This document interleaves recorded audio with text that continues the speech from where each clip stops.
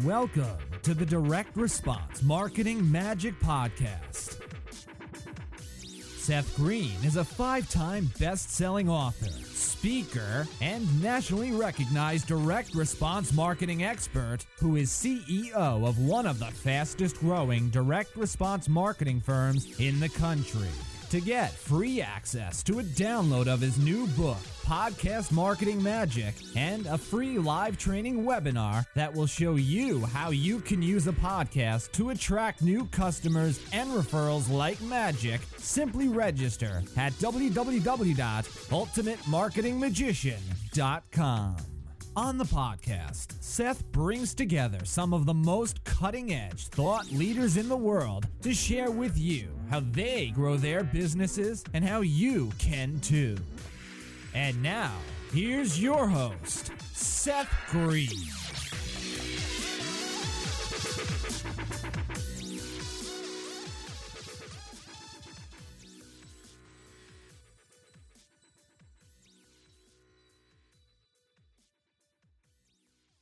Hi, my name is Ella Green. The best marketing guy is my dad. First, he helps people with marketing magic. Next, if you need marketing help, he will help you. Finally, if he is a marketer, my dad is the best. Welcome to the Direct Response Podcast. This is your host, Seth Green. Today I've got the good fortune of interviewing Dave Fries of 3daystosuccess.com. That's 3, the number, daystosuccess.com. Dave, thank you so much for joining us today. Thank you very much for having me. I appreciate it. It is our pleasure. Let's go back in time a little bit. How did you get started? Well, I guess I got started as an entrepreneur when I was a kid. I was one of those kids that shoveled snow and mowed lawns and delivered newspapers and eventually built up the biggest newspaper route in the town. And so it sort of let me know that there was a link between thinking about things and then taking action and working and getting them done and getting what you wanted. So I developed that very early drive to be entrepreneurial and to develop some of these other skills that I've developed. Awesome. And let's talk a little bit about the newspaper route journey to where you are now. I know that sounds silly, but I was just a little kid, and I had to. In those days, you had to collect the money from the people. I remember. And you had to convince them to keep the subscription, and you had to get new people. I figured, well, if I was walking by these 3 houses, why wouldn't I go and talk to them and get them to subscribe to the newspaper? So that very early on, I figured out that how you dealt with people was important, and I guess that later led me to the training that I did in interrogation and negotiation, and that served me well ultimately in direct response advertising and building the businesses and the practices that I built. But there really was a foundation there. And those things are way more linked than most people would ever think. Most people think, well, look, you're a trusted estates lawyer and you attribute your success to having a paper route.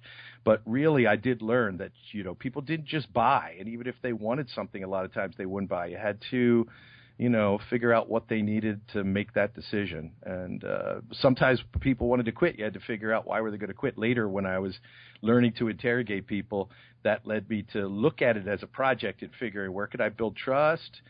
How do people make decisions to trust me and share information? When did they start to lie to me? How could you rebuild that trust or expand that area where they were comfortable telling me things?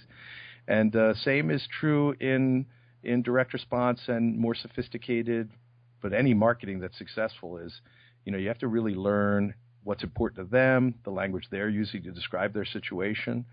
And so all of those things, practicing law, practicing direct response marketing, and the paper route were all much more linked than people think.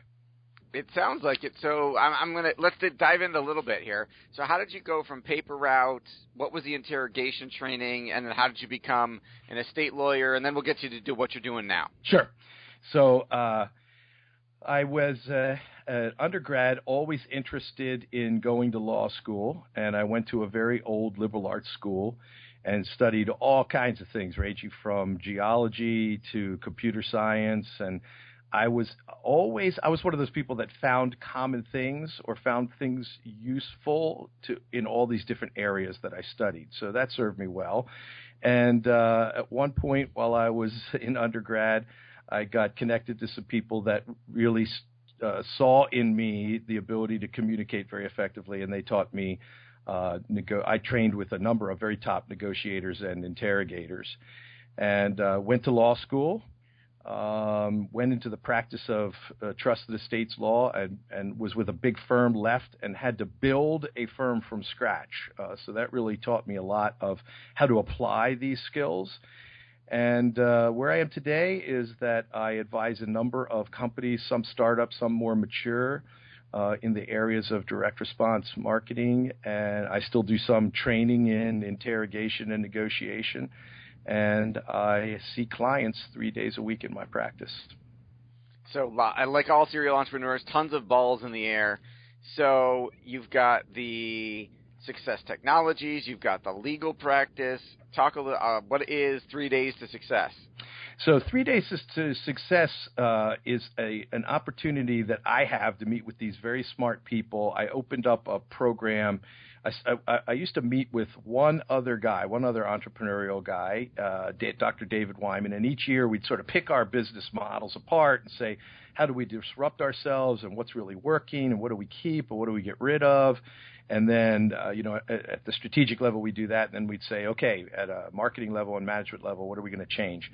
And then eventually Dave and I opened that up to other people. And that was great for us because we were able to share our high-level thinking.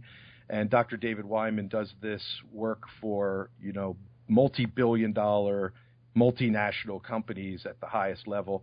And I'm doing it with lots of individual professional practice owners and some businesses that I've helped to advise for years. So we were able to take what we were thinking and the literature we were reading and the things that we were testing and share them with people. And then we would both get them to give us feedback on what happened when they took them and used them. And we'd get the advantage of learning their ideas, things that they were doing that we weren't thinking of. So this eventually led to a much more planned and sophisticated program. And 3 Days to Success, I run basically 2 3-day programs. They're independent from one another. Some people come to one and not the other. But the 3 Days to Success programs, usually it's kind of the yin and the yang. That's the softer, gentler, what's really working, what makes you happy, what he's looking for in life. And then Business Black Ops, which is also a 3 Days to Success program. That's this fall. That's where I bring in interrogators, negotiators, special forces operators, spies, people that have run counterinsurgency operations. And we talk about the force multipliers. So what did these guys learn in clandestine service or in military service? How did they use it in the armed forces or however they were using it successfully? How did it multiply their efforts and make their resources more powerful? And then if they're out, how did they use that in business themselves or businesses that they're involved in to be successful and to multiply the effectiveness of that business's personnel and resources? And so this year, we're very lucky. We have Navy SEAL Lieutenant Commander Jocko Willink. Jocko and his partner in this book, Leif Babin, just wrote a New York Times bestseller book and called Extreme Ownership. So Jocko will be there as one of our speakers, and then we have a number of other former military that'll be speaking on a variety of these force multiplier topics. And sometimes people say to me, sometimes civilians say to me, like, oh, I don't know. I've never served in the military. I don't know I don't think of business as war. And by the way, none of us do. But there's a lot to be learned. There's so many ways that we can make ourselves better and stronger and more effective and more profitable and more well-adjusted and get more out of everything that we do, looking at it through the lens of these guys. And so I tell people the folks that get the most out of this are probably the people that have the least military experience. That makes a lot of sense. With all of the businesses that you're in, what do you wish you knew when you started that you know now? Oh, that's a fantastic question. I find something each year where I say this is the thing that I wish I had known way back then. But if you were asked me to look at the last 5 years of those revelations, one of them is that there's a sort of heart of each of these businesses. There's a core.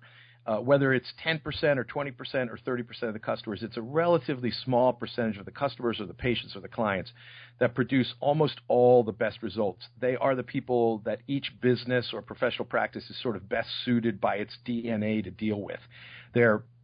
We make them happy. They're happy with us. We provide services that they already want and respect. They're willing to pay for them. They see the value in them. We're constantly thinking of things that we could give them to make them more valuable, and they appreciate those, and they're willing to pay for those.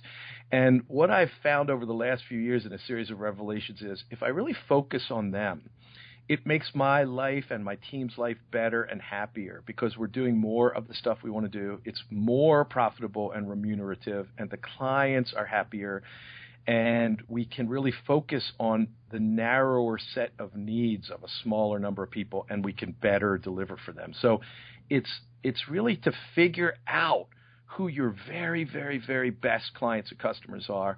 They're the ones that they don't need to be persuaded. They're already looking for what you've got. They want to be influenced by you. They want to make referrals and recommendations to you. They want to pay you. And then to pay really close attention to how they talk about the problems that they have, the language that they use. Because most of us who are entrepreneurs or professional entrepreneurs or have built businesses, we tend to have a high level of expertise or experience, and we know what they need, and then we talk to them about it that way, which often is not the way they think of it or talk about it at all. So when I discovered that my clients were talking about the same kind of things in very, very different ways, and I started talking about them using their language and their concerns and their worries and solving their most pressing problems, that made a gigantic difference in how effective we were. I bet. What do you like best about your business now? I like on the speaking side that I'm able to, and the writing side that I'm able to share these discoveries that I make that make a difference for me and my other businesses with a broader audience. So I get to serve my clients, but then I get to take these out to people who are like me, are in a thriving professional practice or a growing or thriving business. They're looking to take it to the next level. Maybe they're stressed out. It's not fulfilled them. They haven't gotten the things out of it that they wanted. They're still involved in day-to-day activities. These are all things that I've grappled with through time and found with the right mentors and experience. Sometimes you just got to figure it out on your own. We figured out ways to get people out of these situations and into a better situation. And we found ways to do that pretty consistently. We found ways to get people to actually take action. So on the speaking and writing side of things, that's very fulfilling to me. On the law side, for the last 15 or 20 years, we've been really advising clients on how to protect their kids and their grandchildren from losing inheritances in marriage and divorce. And clients are always saying to me, I did not even know that I could do that. So delivering something to them that they didn't even know about when they came to see me is, that's powerful and that's rewarding. Absolutely. What do you attribute? I mean, you've done so many different things so well. What do you attribute your success to? Well, I just want to be clear that I've done many of these things very, very badly for long periods of time. They look like they've all worked out and are successful because sometimes they work out so dramatically once I've made all the mistakes. A lot of my success, I was talking to my guest that I was talking about, Jocko Willink. I was out in San Diego with Jocko recently, and he said people kept asking me, check with Jocko. What's he think his superpower is? And he said, my superpower is that I don't have one, that I am constantly able to catch the ego interfering and really pay attention to what other people do. And I've had a similar experience in life. When I meet people, one of the things I say, because I was a smart kid and a smart-ass kid, and that was problematic, and it's very problematic in business. So one of the things I trained myself to do very early on was when I met anybody, I said, this person is smarter and way better than me at something, and I want to find out what that is. And that has a couple of effects. When you're looking at someone and you genuinely are acknowledging that they're smart and good and better at you than something, that comes through to them. And when you're genuinely paying attention to them and listening to them at an other than superficial level, that's a rare experience for people. So that comes through to them. So I think that's been a big part of the secret of my success, is that I learned a couple of things early and I keep practicing them and refining them. That is great advice and a writer downer for anybody listening right there. With all the success you've achieved, what do you attribute? What is your biggest challenge now? Well, success begets all of these. They say success begets success, but it also begets lots of challenges. So right now for me, finding a good balance between the practice of law, which I don't just want to walk away from for a variety of reasons, and this other thing that I'm really good at, finding a way to, and I'm sure that your audience, which is filled with entrepreneurial type folks, it faces this same problem all the time. One of the things that's been very helpful to me in breaking through that is that I have really left behind the idea that I have to be involved in every level of decision making, and that I'm the ultimate say-so, and that I have the veto power, even when I own the company or a big piece of the company. I have replaced that over the last probably 10 years, and it's really yielding results for me now with this idea that I'm doing a disservice if my team can't make decisions. And there's a lot of psychological data on this too that says just the act of making a decision makes you feel that you're empowered, and it makes life better. And so for that reason, I want my team to be able to make decisions, but also they're seeing information, they have access to data, they're doing things, they have contact with clients and customers that I don't have. And so we're constantly rebuilding our standard operating procedures with them involved, and we're really building leadership so that people, I want them to make decisions, and they can make good decisions at all different levels of my organization. And that's sort of freed me up now to think and to be and to focus on things at a higher level than trying to make sure that every infographic used in every blog is consistent with the brand. Somebody else should be thinking about that. And it's freed me up from having to talk to everyone on the phone. I don't take any inbound phone calls anymore and haven't for years. So I've gotten way more in control of my schedule by empowering people and telling them what our mission is and working with them to develop and refine that mission and making sure they understand that what they're doing is linked to that mission, so they're consistently able to make good decisions and feel involved in the direction that the whole company's going. Great answer. What drives you crazy about your business? There are lots of things that drive me crazy. They're all things that fall outside of my control, notwithstanding what I just said. I think all of us want, when we build a business or build a thriving professional practice, we want to feel like we're in control of it. And so there are these things that I still haven't given up control over because I feel like I've got to, but they're probably the very things that hold me back. So, also when I do teach somebody to do something, or when they're onboarded and they're taught a system and they don't follow it, not because of a good reason that they could explain to me, they just don't follow it, that still drives me crazy. And I had Dr. Peter Wishney tell me one time, look, you just have to keep retraining and keep retraining and keep retraining, because it's part of the human condition that people forget to do these things. And there are 4 steps of this process, and they just stop doing the third one for no reason that we could explain. And that's why we just have to go back and keep revisiting it. And there's a real dichotomy there. You don't want to use accountability to scare people and make them afraid to do things, but you do want to make sure you or somebody is responsible for knowing what's going on and making sure that ultimately the client, the customer, is being well served. And that's a very hairy balance. That still drives me a little bit crazy. And with all the businesses that you're involved in, how do you stay on top of it all? How do you balance it all? Also a great question, and also quite a challenge. But the single biggest thing that I learned that permitted me to do that was to time block. So I block an entire day, today, Monday, when I am going to do some interviews for radio, TV, or your podcast. And in the morning, I'm just going to work on strategy. And then later in the evening, I'm going to work on implementation. So there's this whole period of time blocked, and all my phone calls are returned in periods of time that are blocked. And I have quarterly meetings with the most important people in my team at strategic level thinking and the implementers, so that they're all set out, a year or two in advance. And that makes it possible for me to, be constantly knowing at least what I need to know to have those meetings. And I try to make those meetings, very, very efficient. I know you're a voracious learner. What are 3 of the best books you've ever read that have had the most impact on your work? Oh, this is a good one.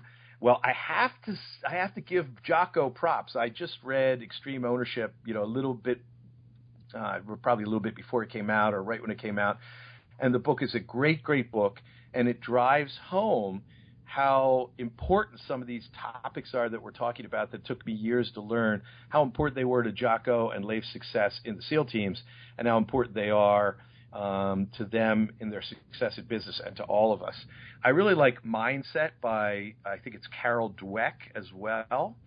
Mindset, though, is a sort of academic book, but it really gets you thinking the right way, how much it matters how you think about things and frame things. And then, so to take Carol Dweck's work about mindset and to get it into the practical, how do we make that work? There's a whole series of books by Bandler and Grinder on NLP. Yep. And a lot of these books get a bad rap. I like Persuasion Engineering. If you just want to read a book that will help you to implement Carol Dweck's work, that's by Richard Bandler. Sometimes they get a bad rap because the readers of them and the people that have taken these ideas and tried to implement them in the business world have a fundamental misunderstanding of what Bandler and Grinder were trying to do. And so, if you just go and Google NLP books, you'll run from the ridiculous to the truly sublime. But I really do like Persuasion Engineering as a short, quick read that leads directly to implementation of some of these ideas. So there's 3 for you. Beautiful. Who is an ideal client for each one of the businesses? Now, this is instructive, and we spend a lot of time when I speak to marketing audiences about this. So, for example, in the law office, let's start with that one because it's very, very refined and it's very, very powerful what we discovered. We were trying to sell estate planning to 40-year-olds for years because we felt, geez, these folks have kids, and the kids are growing up, and the parents really need to pick who the guardians are and the trustees. They need to do all these things. And it's true, they do. But at 40, they just don't have the desire, the time, the ability, or the resources to do it. So what we found out is if we market to 53, 54-year-old and above clients up to about 67 that live within an 8-mile radius of one of our offices and who are married or divorced with children and grandchildren, and who have a net worth above a certain size. We've figured this out. We've really got this down. And we find that when we market to those people, they're easier to find and market to. 2, they're already looking for this because by 52, 53, 54, people have had personal experiences with the things that motivate estate planning. They've had a parent pass away or face a challenge, with nursing home care or something like that. They've had a friend die or become seriously ill. They've seen a surviving spouse work through these terrible things. They are more successful in their business and careers, and they have the ability to take off the time and the money to pay, and they have an expectation that if this is going to be done right, it's going to take some time and money. So that's a way better client for us. So when we went and took those resources that were spreading out across a much bigger base, and we figured out who really came to see us, we were able to spend a fraction. This is a real force multiplier. We were able to spend a fraction of the money to get a way, way, way better client and a way, way better result and bigger margins with higher client satisfaction. And then we figured out the next go-round who among those clients, what do they look like, the ones that make referrals and make good referrals to us and are happy to make referrals. So that's pretty instructive and worth spending some time on for any listener is figuring out, don't just figure out what do our clients look like and take the average because the averages hide a lot of important things. Figure out, think in your own head 5 or 10 or 15 or 20 or 100, depending on your scale, of our very best customers and what do they look like and sound like. What are their demographics and psychographics, and that will really boost your business. For the Business Black Ops and 3 Days to Success programs, these are people that have existing businesses. They are typically north of 40 years old, and they are younger than 60, although there are a few bell curve exceptions to that at each end. They are frustrated by something in their business. They know it could be doing better. They feel that their own time is not being used wisely. And these folks are all over the country, so it's not a geographic limiter. They typically have businesses or practices doing somewhere north of $500,000 of revenue, but many of the practices and businesses are doing north of $5 million of revenue. What's good about that, though, and this is a mixed breed kind of mastermind and instructional program, meaning there are realtors there, there are psychotherapists there are doctors, there are lawyers, there are owners of ATM businesses. I mean, it just runs the gamut, dog food businesses. And the good thing about that is that people are doing things that are a home run and a success in each of those business areas that they're willing to share with other people.